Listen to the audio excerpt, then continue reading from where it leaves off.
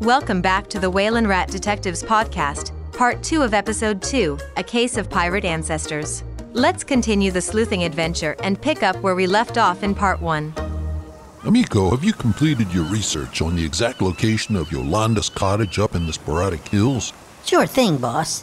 I've cross-matched her address with 3 different navigational tools at my disposal and nailed down her exact location in relation to Dead Man's Drop-Off, the steepest and highest and most dangerous cliff on our island. If we can get to this drop-off, the rest is easy. Little buddy, sounds like you've done your homework. I'm proud of you. So, how do we get to Dead Man's Drop-Off? I have no idea, boss. Keep walking and don't look down. Amico, daggone it, I was proud of you. Now I have half a mind to throw you overboard as soon as we get out to the salty sea. You have a habit of... Relax, Skip. I have it all covered. I have control points nailed down between here and Yolanda's house, so finding her will be a breeze. Well, okay then. In light of that, what say we head down to the marina to board the Lazy Tuna and begin our pirate adventure? Aye, aye, Captain. Oh, where'd Colin go? He's in the client bathroom, Skip. And while he's in there, just let me put my pirate patch on for the full effect. This'll really impress him. What do you think? Miko, where'd you get that silly patch? You look ridiculous. It's made out of cardboard. Gee, Skip, I got it out of a box of my favorite breakfast cereal, Silly Seahorses. You get a big crunch in every bite, plus swell prizes. I love that stuff, and I love this pirate patch. I've been saving it for just the right occasion like this. One of these days, Amico, you're gonna have to start acting your age. I just hope I'm around to see it. Now here comes Colin. Put that silly thing away. Hey, fellas. All right then, boys. Let's head down to the dock and shove off. The Sprocket Bay is calling us. The boys, along with Colin, head for the Lazy Tuna. Stan Kenley stays back in the office to field any calls. He plans to keep tabs on the local burglaries that have just popped up. The weather looks great, so the trip to Sprocket Bay, though quite dangerous, should be manageable. After all, Jacques and Amico have sailed the Lazy Tuna under the best and the worst conditions, and they've always reached their destination intact. This trip would be no exception. Welcome aboard the Lazy Tuna. Make yourself comfortable, Colin.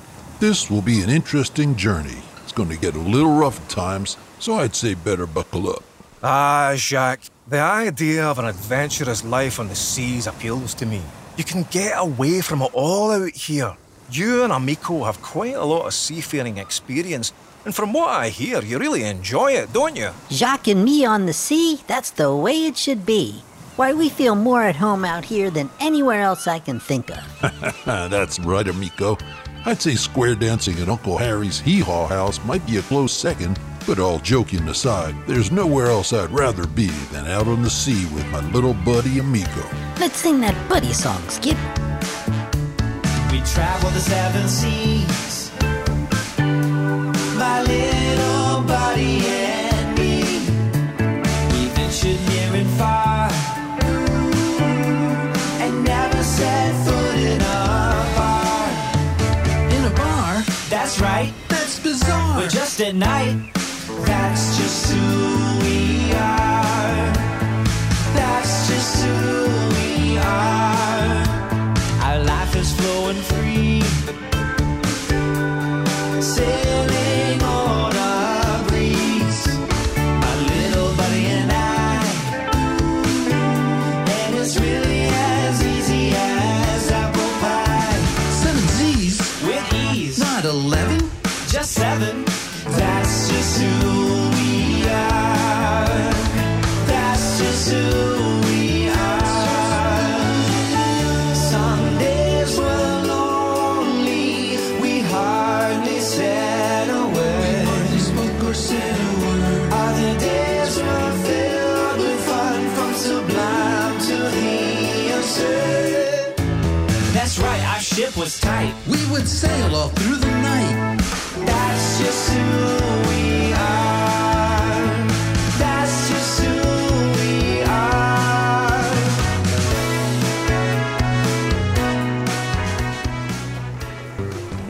Hey, fellas, what's all that white water turbulence up ahead? Are we sailing through that? Yes, sir, Mr. Colin. That's what the folks around here call the Spinnaker Splintermaker. If you can sail through this section of thrashing currents and hidden rocks without your ship being reduced to a pile of wooden shards, you are world-class seamen. And that's just who we are. Boys, I had no idea we'd be navigating through this kind of turbulence. I'm not used to it. Oh, not to worry there, Colin. We'll get past this soon and on to calmer waters. You boys seem to be unfazed by adversity. I'm truly impressed. Jacques and Amico safely and deftly navigate their way through the churning Spinnaker Splintermaker and are now sailing smoothly as they approach the old dock at Sprocket Bay. The dock looks to be abandoned, like no one has been here for many months. The deck boards are in sad shape, some are missing, and some ready to fall into the water. And so the boys make their approach with great care and a slight sense of apprehension. Hey, Skip, this looks rather creepy over here. Are we okay docking the Lazy Tuna while we trek up into the sporadic hills? Amigo, I think we'll be fine. Let's go over and find out if old Brandon Brackenroot still lives in his cabin on the east side of the dock. I think Brandon might be willing to let us use his U.S. Army surplus Jeep to make our way up into these hills. Brandon is a first-class mechanic, and he loves to collect old vehicles, so I'm sure we can get some help from him. Great idea, Skip. Last time we saw Brandon, he had just gotten back from a trip to the Galapagos. Remember he sailed there in the one-man submarine that he built out of spare washing machine parts? That's right, partner. He could take that thing 200 feet down while washing a load of dirty socks at the same time.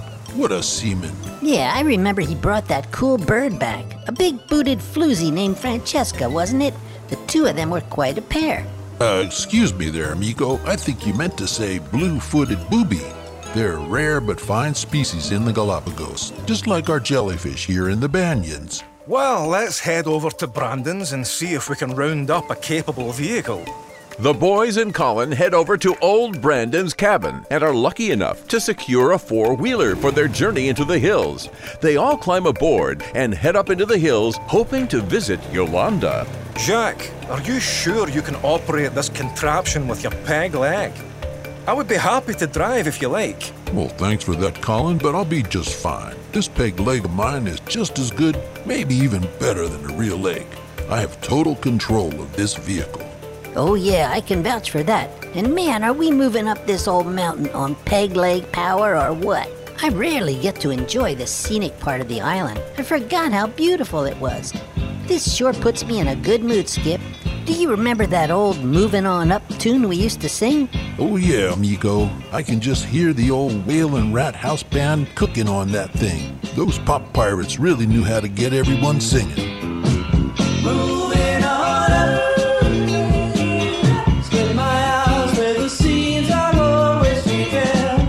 Moving on up, so don't try to stop me now because I'm on my way. Ah, my kind of music, amigo. And we are moving on up this mountain. Skip, quick, turn to your left. You're within inches of going down over the side of this drop-off. You're way too close. Calm down there, amigo. Don't worry. I've got eyes in the front, the sides, and the back of my head. I can see it all from where I'm sitting. Yeah, well, from where I'm sitting, I thought we were goners. Just up ahead, there should be a turnoff to take us the last mile to Yolanda's cabin. Let's keep this adventure moving. According to my calculations, we should be very close to our destination. Straight ahead, then a right, two lefts, another right, a big dip, a flat tire, and we're there. A flat tire? Sorry, Skip. Just wanted to make sure you were paying attention. Oh, brother. Okay, lads, just a heads up. When we get there, please let me do all the talking.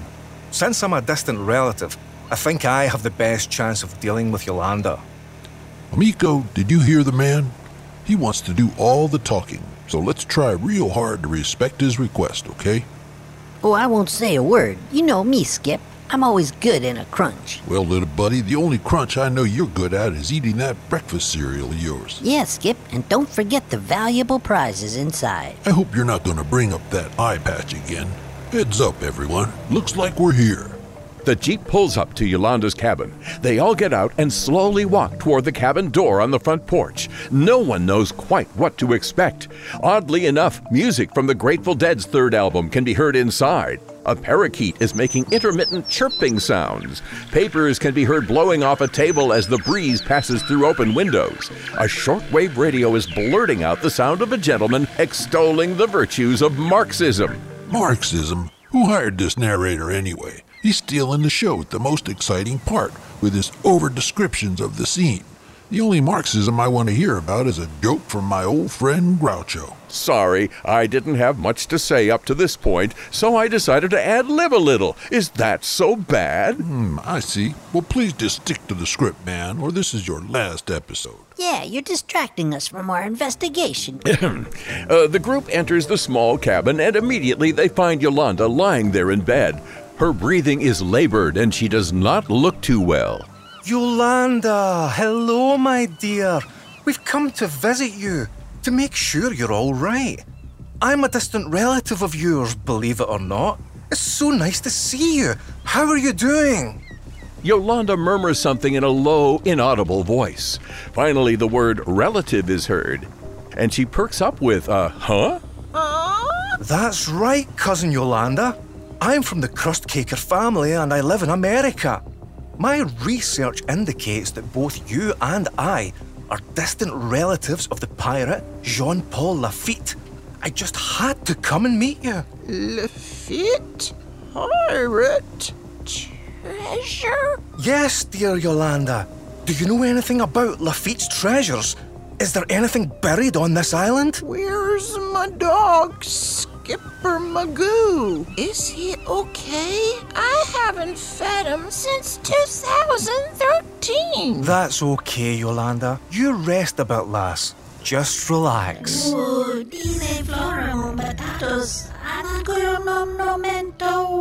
Miko, my good buddy, what's going on? Are you okay? What the others aren't aware of is that, strangely, only Amiko is hearing the voice of Magda the Sea Witch saying this to him.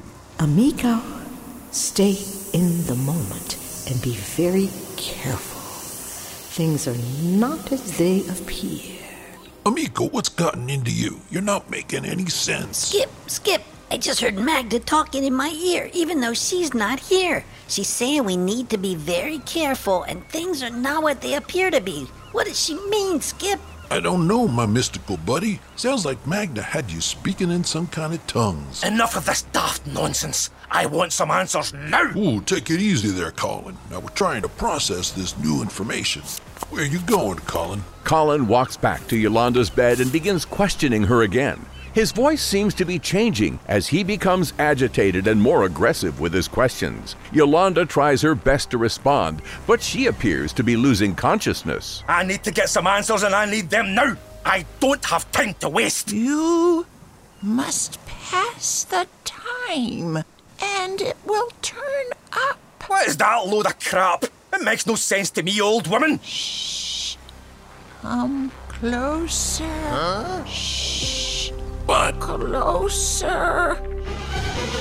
Schmuck.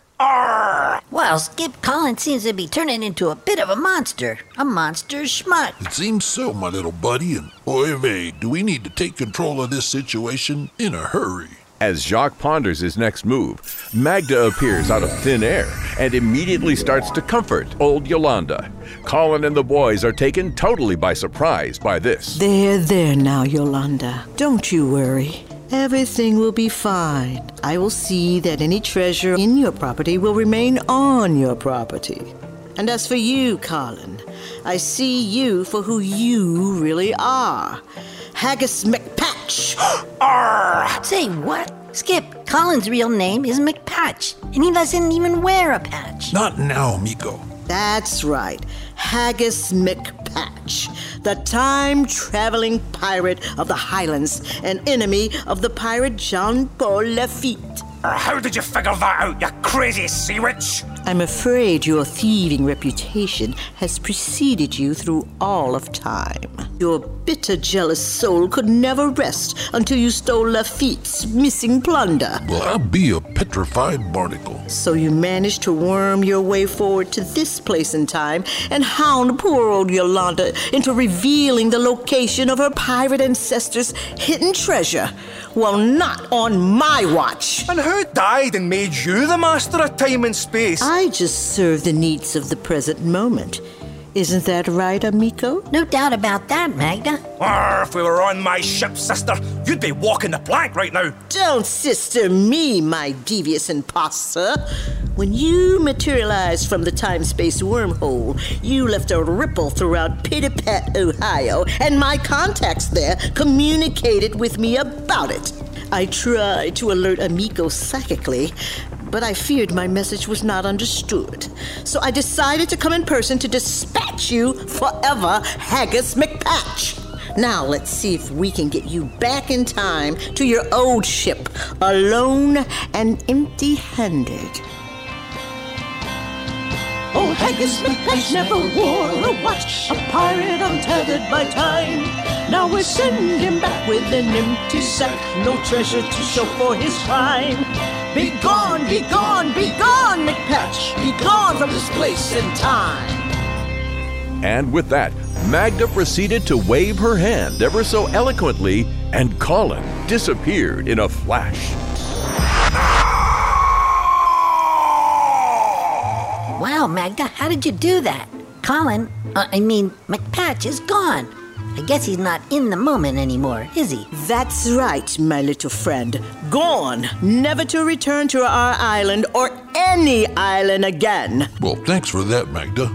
Well, you could have knocked me down with a peacock feather when I watched you confront McPatch and send him packing. I think we've seen the last of him. The pirate McPatch, a clever scallywag, managed to use a loophole in the time-space continuum to funnel through Pitty-Pat, Ohio, and time-skip centuries, robbing at will. But McPatch met his match indeed when Magda the Sea Witch arrived. She sent him back through the wormhole to the 12th century, where he stayed forever, locked in time. By the way, Jock, I think you'll find all the cash and jewelry stolen from our islanders has been restored to them instantaneously. Well, Magda, that's going to make many islanders very happy. Why, that ancient and ruthless pirate seems the type to steal gold trinkets from his own granny. That's him to a T, Jock. Yeah, and that creep McPatch cheated us out of our own detective fee. Good riddance to bad rubbish. Now, let's see if we can get Yolanda some help. It looks like she's been neglected for quite a long time. Outside Yolanda's cabin, we now find Amico rooting around in the garden. He must be hungry. Hey guys, I was just wandering around in Yolanda's garden, and I think I found something that'll close this case and make us all very happy. Pray tell, little buddy, what is that? Remember when she whispered something about past the time and things would turn up? Well, she has the herb thyme growing in there, and when you pass the time, there are turnips growing. So I did a little digging. It looks like there's a treasure chest buried under the turnips. Good digging, partner, and mighty good sleuthing, too. Now we know why McPatch was so anxious to meet Yolanda. He did scam us pretty good about having a pirate ancestor in Lafitte, but I think old Yolanda must have known. That he was just a schmuck? A very special scamming pirate schmuck, Amico. And by the way, don't think Yolanda's just some ordinary person. It's a little-known fact that Yolanda was Magda's mentor back in the day. I did not know that, Skip. That's right. I managed to get that little tidbit of information from Stan. You know, when he consulted with Magda about the case. Oh yeah, Rule 33 in our Whale and Rat Detectives Best Practices Manual. That's right. Paragraph B. Always keep Magda in the case loop because you just never know. That's right, good buddy. The boys loaded up the Jeep with the loot and gently placed Yolanda across the back seat.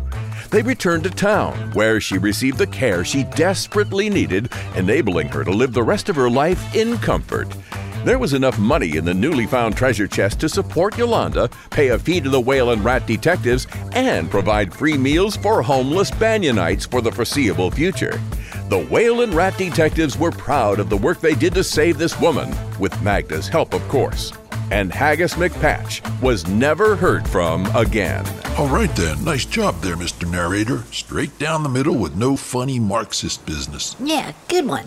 And if you can guess the secret word, you'll win some monkey gold from the sporadic hills of the Grand Banyan. Thanks, boys. Did you like my Groucho the Marxist imitation there, Skip? Very funny, Amico. And I think our announcer's learned his lesson about who's running this podcast. And that would be Magda? Right you are, little buddy. Now let's get something to eat. I'm hungry. We're in luck, Skip. I just happen to have some Trader Joe's Pirate's Booty popcorn right here. That's my favorite, amigo. You